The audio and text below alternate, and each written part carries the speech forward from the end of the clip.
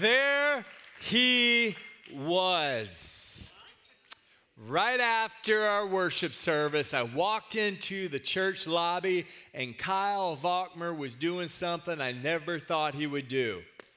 He gave into the temptation of sinning. It's true. I saw it with my own eyes. He put on a Las Vegas Raiders sweatshirt and pledged his allegiance to be a Raider fan. He joined Raider Nation. It's official, y'all. I tried to go to him privately and say, Kyle, you're in error. You do not know the scriptures. You were born and raised in Texas. You've got Texans or you've got the Cowboys. Why are you choosing poorly? And I tried to bring some other pastors. Austin, we came alongside. He didn't listen. Pray for our brother.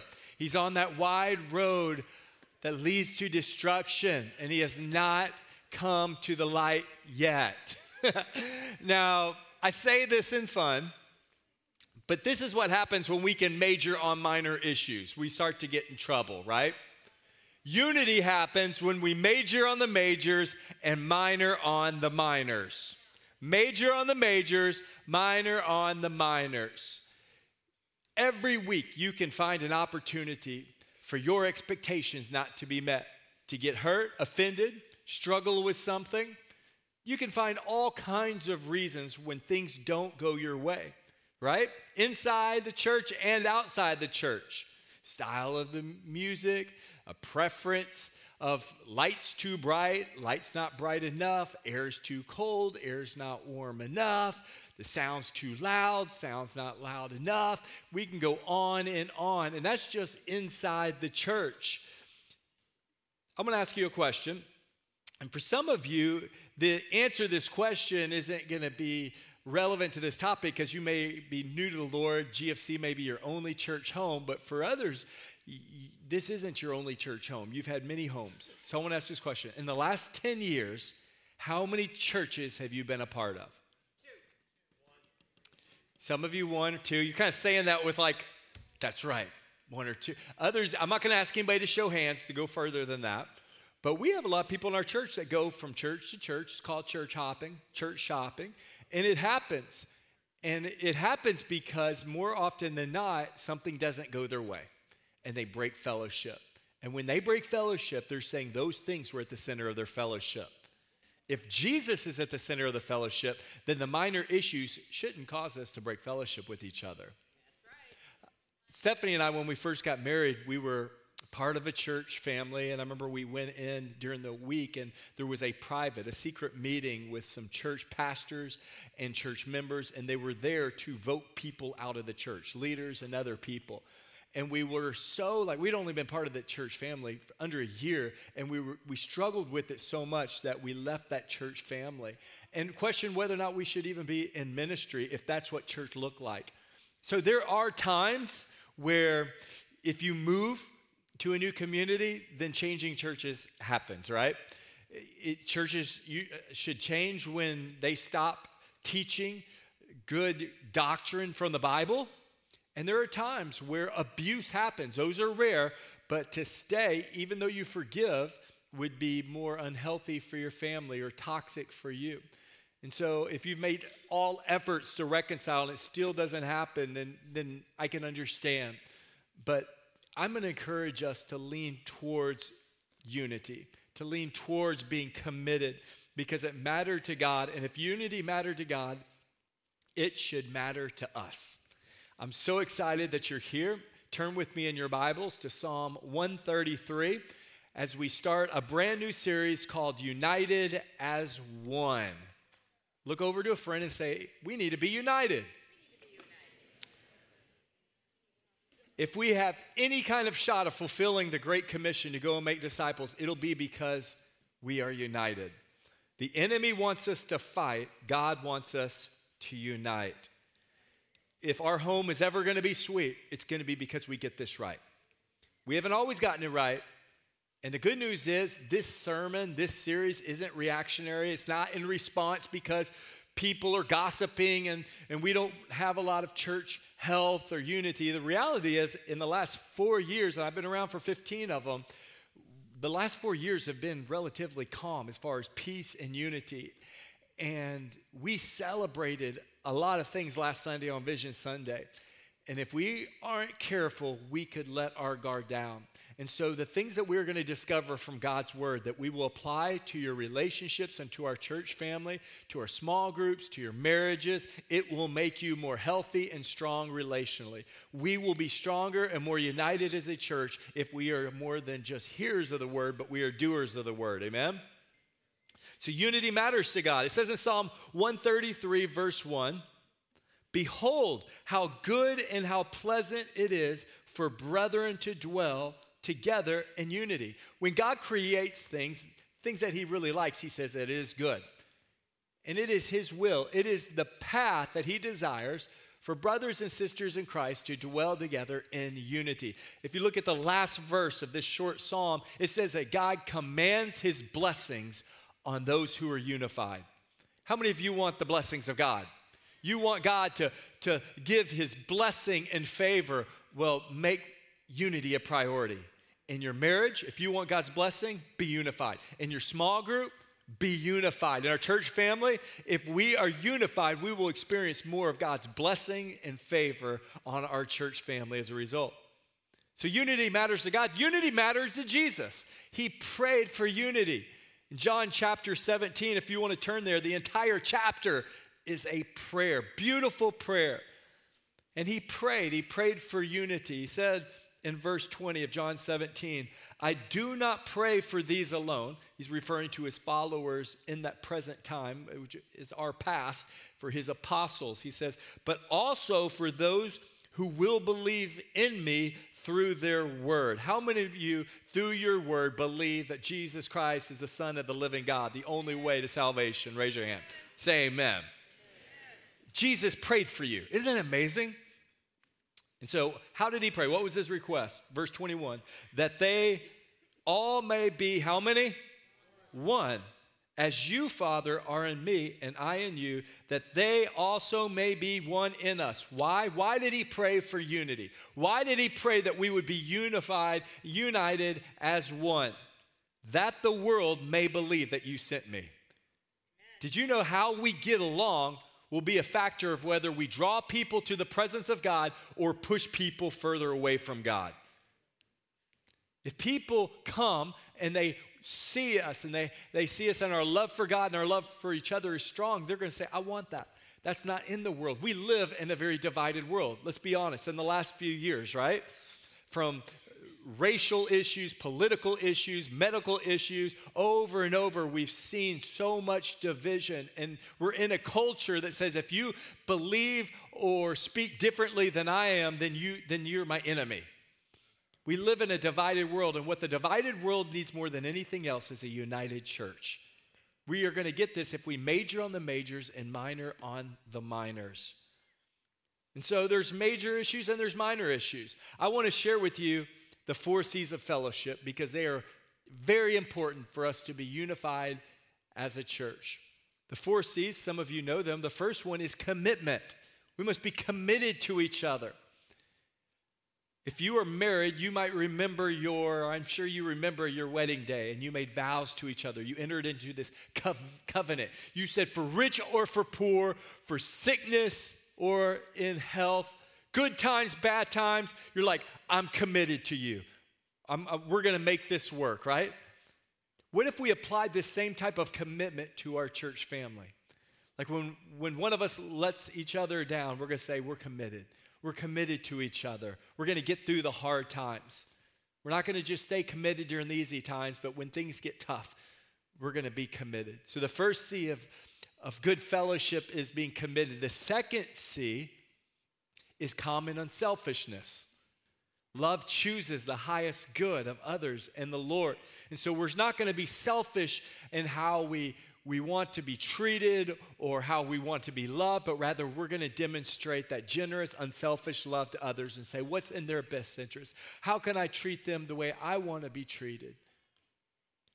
Then the next C is a common understanding. We need to agree about the major issues, right? Amos said this in chapter 3, verse 3. Can two walk together unless they are agreed? It's important that we agree on major issues. One of the major issues, we just talked about that. There's only one way of salvation. That's through Jesus Christ. What he did on the cross is the only thing that can save us from our sins. When we believe that Jesus is the Son of the living God, confess and repent of our sin, turn to God, we can be saved. If you believe that to be a major issue, say amen. Amen. Jesus, he's the only way, the truth, and the life. Some would say in the world that there are other ways of salvation, but Jesus is the way. In the world, Paul writes to the church in Rome, he said, the world, you're going to be tempted to be conformed to the world, but be transformed by the renewing of your mind. We can't allow what's happening in the world dictate what is true. Here's another major one. The Bible is the inspired word of God. It's inerrant, it's God-breathed. If you believe that, say amen.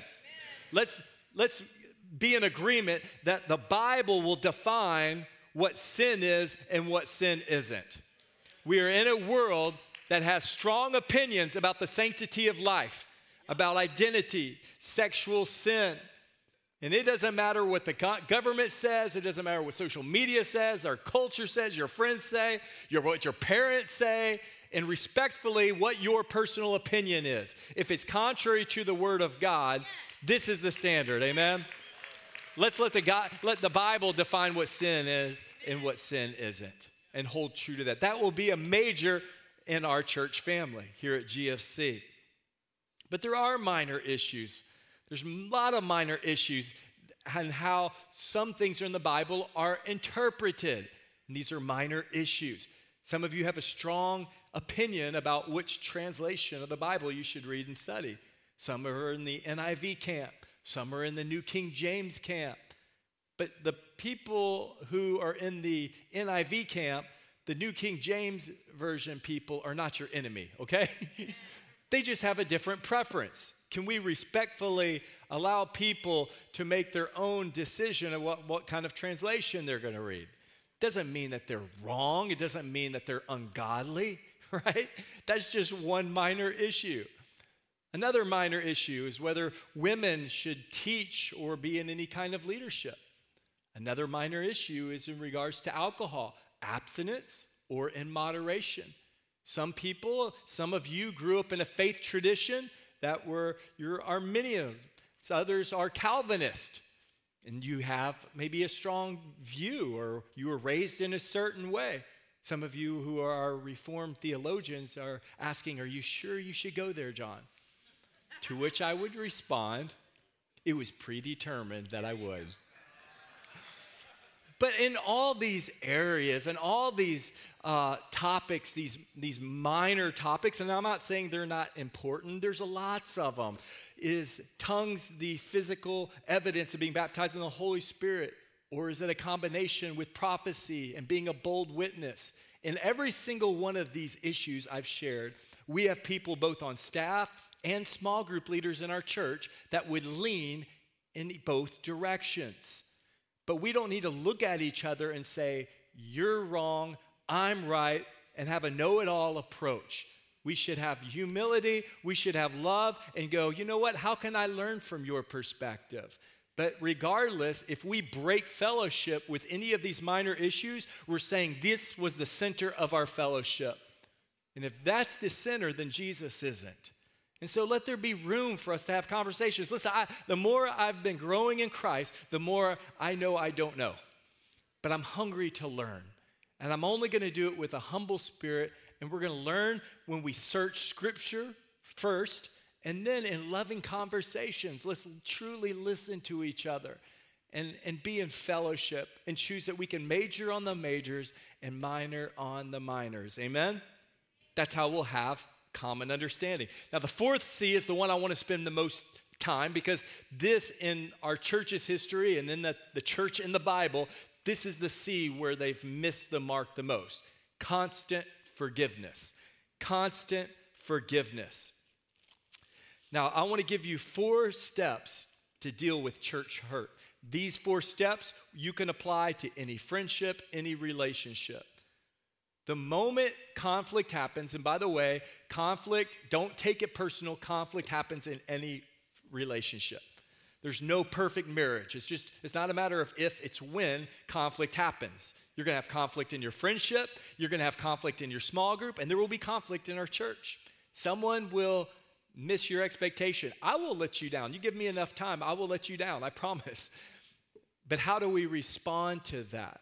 Even the church, in Acts chapter 1, verse 14, it says that the church was in one accord. But it didn't mean they were perfect. There was conflict. Things happened. Do you remember, like, just a few verses later, they had a difference in opinion on who was going to be the apostle to replace Judas. They weren't unanimous. When the church began to grow, they were dropping plates. Remember, the widows were not being taken care of. And so there was accusations, there were complaints. The apostles had to come together and go, man, we're not doing this right. We're going to have to raise up more deacons and leaders so that we can devote more time to prayer and to the study and the teaching of God's word. And even Paul, he had to confront Peter one time for showing favoritism, right? The church struggled with allowing Gentile believers to come in if they weren't circumcised. Can you imagine today? Like that would be a requirement to be a part of the church, is whether you're circumcised or not. But that's what happened. You read through the book of Acts. That was a big deal. Thankfully, they moved that as a major issue to a minor issue. Paul and John Mark were on a missionary journey, but they decided, hey, Paul wasn't confident he could depend on John Mark, so Barnabas took him. So you see there's instances in the book of Acts of the church where conflict happened. Now, most of the time they got it right, but it didn't happen by accident. It was because they were intentional. In almost every single one of the epistles, we read under the inspiration of the Holy Spirit that Paul said, make every effort. Like, mark those who cause division. And we're going to read and look at some of these verses to help us. But the moment you have conflict, the moment you are tempted to have deep hurt, to be offended, you've got a choice. And the first step to reconciliation, to responding to hurt, the first step is, if at all possible, let it go. If at all possible, let it go. Those of you who are newly married, you're going to be tempted to get offended because your spouse is different from you. And then the ways that they are different, or in their weaknesses, is just kind of how they're wired. It doesn't mean that they're necessarily wrong, but if you try to form and make them and point out their flaws and their weakness and make them just like you, you're going to have a lot of trouble in your marriage. Sometimes you just got to let things go, right? And it's the same thing in our relationships. Every week you're going to find 5 things, 10 things that you don't like about someone, about something. Don't get easily offended. That's a mark in the last days. Be someone that has thick skin and a soft heart. One of our values of our staff team is to be unoffendable. Now, we both want to make it be hard to offend, but we also don't want to just be offendable either and make offense with others. So it takes both, being sensitive to others, but maybe not so sensitive ourselves. And so this is important for unity, that we would just let things go. The Bible says in Proverbs, love covers a multitude of sin. So why don't we believe the best in each other? Give each other the benefit of the doubt. Even when something is said or done, can we trust, hey, maybe that wasn't the motive of the heart. That was just how I interpreted it. That's how it came across. And just let it go. But if you can't let it go, all right? If it's just something that you start replaying in your mind, you lay your head on your pillow at night, and you just don't have a good conscience, it's just really, you start to develop a bad attitude towards that person. You don't want to look at them. You want to keep them at a distance, right? Those temptations are real. That's proof that you're choosing to be offended. You're choosing to struggle. At that point, you've got to go to step number 2, and that is to confront. Not in a mean way to prove that you're right, they're wrong. In fact, we're going to resolve conflict biblically. Jesus gives us very clear instructions on how to do this in Matthew chapter 18. He says, the moment you choose to be offended, you go to your brother or sister directly. And so you do it in a spirit of humility, in a spirit of love. Like Winky Pratney says, don't confront someone that you haven't wept over. Have a broken heart over the conflict that's happened and approach it from like, hey, maybe I was part of the problem, and lead with that. But hey, things aren't right. This was said, this was done. And my hope is that Jesus said that the goal is to gain your brother, to gain your sister. That's the goal, to not lose a heart, that it's worth the hard, maybe even awkward conversation to go directly and privately. The Bible does not say keep it inside, bottled up. He doesn't say to disguise it as a prayer request to other people, right? Like, you'll never believe, we need to pray for this person. You'll never believe what they did, but we need to pray. That's gossip, right? We don't need to air it out and blast somebody on social media. Jesus is very clear. He says to go directly and privately, one-on-one to that person and talk it out. And if you can't get a resolution, he says to bring someone else, not your best friend, not your spouse, someone who's neutral that you both trust and love, and talk it out. And if it can't get worked out with you three, the next step is to talk it out with maybe 5, 6 other people in your small group, and say, hey, unity matters so much that we're going to have this hard conversation. We need to come together and pray and talk this through so we don't lose heart, so we can forgive. That is the goal. Now, we don't just all together go into trust mode. That takes time and consistency, but there's a difference between trusting and forgiving. And forgiving is the third step. It is necessary. It's not dependent upon an apology. It's not dependent upon the offense. Some of you, you're never going to get an apology because the person who hurt you has maybe passed away. But your forgiveness is based on one thing: Christ's forgiveness of you. How many of you are grateful that Christ forgave you of much? And it's with that same love and grace and mercy that you extend that forgiveness to others. In Ephesians 4:32, it says, and be kind to one another, tenderhearted, forgiving one another, even as God in Christ forgave you. Amen. For some of you here, the one person that you need to forgive that you struggled far too long is forgiving yourself. Something's happened in your past, and there's so much shame and condemnation that you've allowed the enemy to bring, and it's not God's desire. Can I tell you that if God has forgiven you, you are to forgive yourself. You've been much too hard on yourself, and you need to forgive. It's necessary to move on because it's affecting you and your relationships with other people. To forgive. To forgive. If you don't forgive, a seed is planted in your heart. And it's a bitter seed. And that seed of bitterness is demonic. Both Hebrews and James talks about it. It's not from above.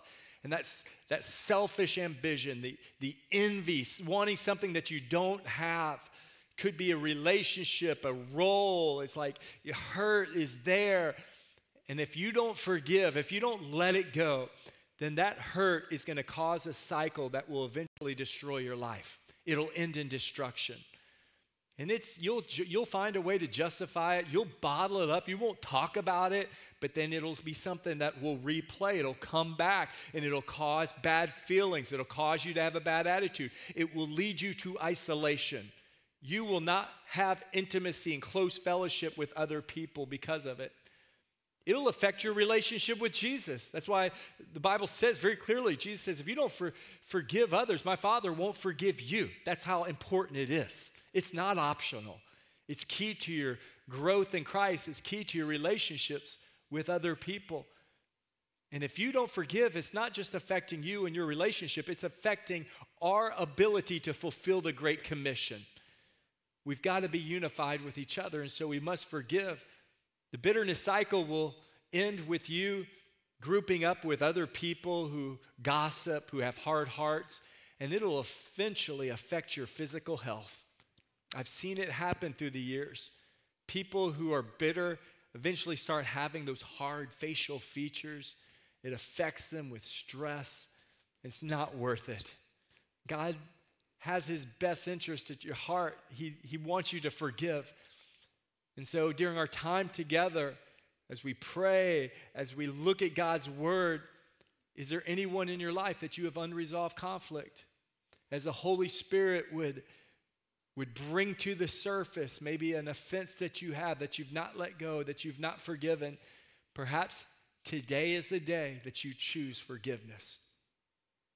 The final step is to remember unity is worth it. When you're tempted not to have the hard conversation, when you're tempted not to forgive, remember it is more than just you at stake. It's what we do as a church family.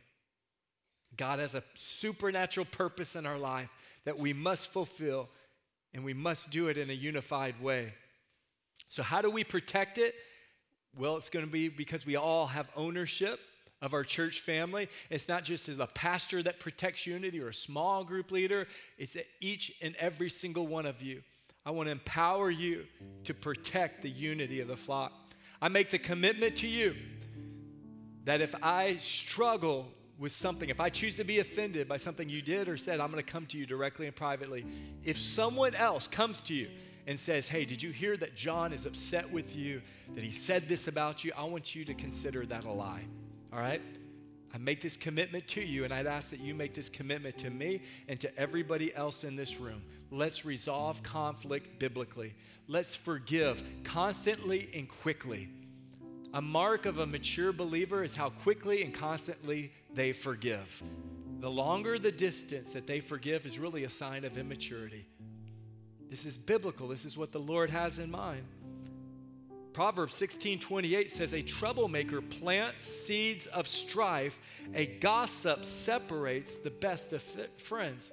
The way the enemy wants to attack our church is through division. And it's seeds of bitterness, it's seeds of hurt, it's through gossip. That's why the Bible says, mark those who bring division.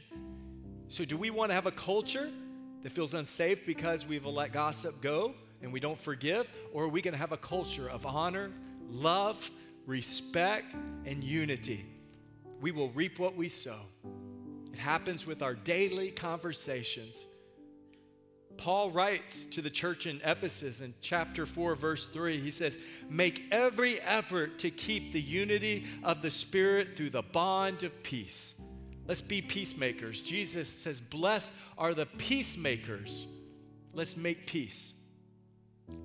Paul would also write under the inspiration of the Holy Spirit to the church in Corinth in 1 Corinthians chapter 1, verse 10. He said, I appeal to you, or I beg you, I urge you, I plead with you, brothers and sisters, in the name of our Lord Jesus Christ, that all of you agree with one another in what you say, and that there be, watch this, he said, that there be no divisions among you, but that you be perfectly united in mind and thought. I looked up this word, division. In the original Greek word, it means schism. And it means split, division, schism, a ripping or tearing apart. So the next moment you have where you choose to be offended, then you want to talk about that to someone else other than your offender.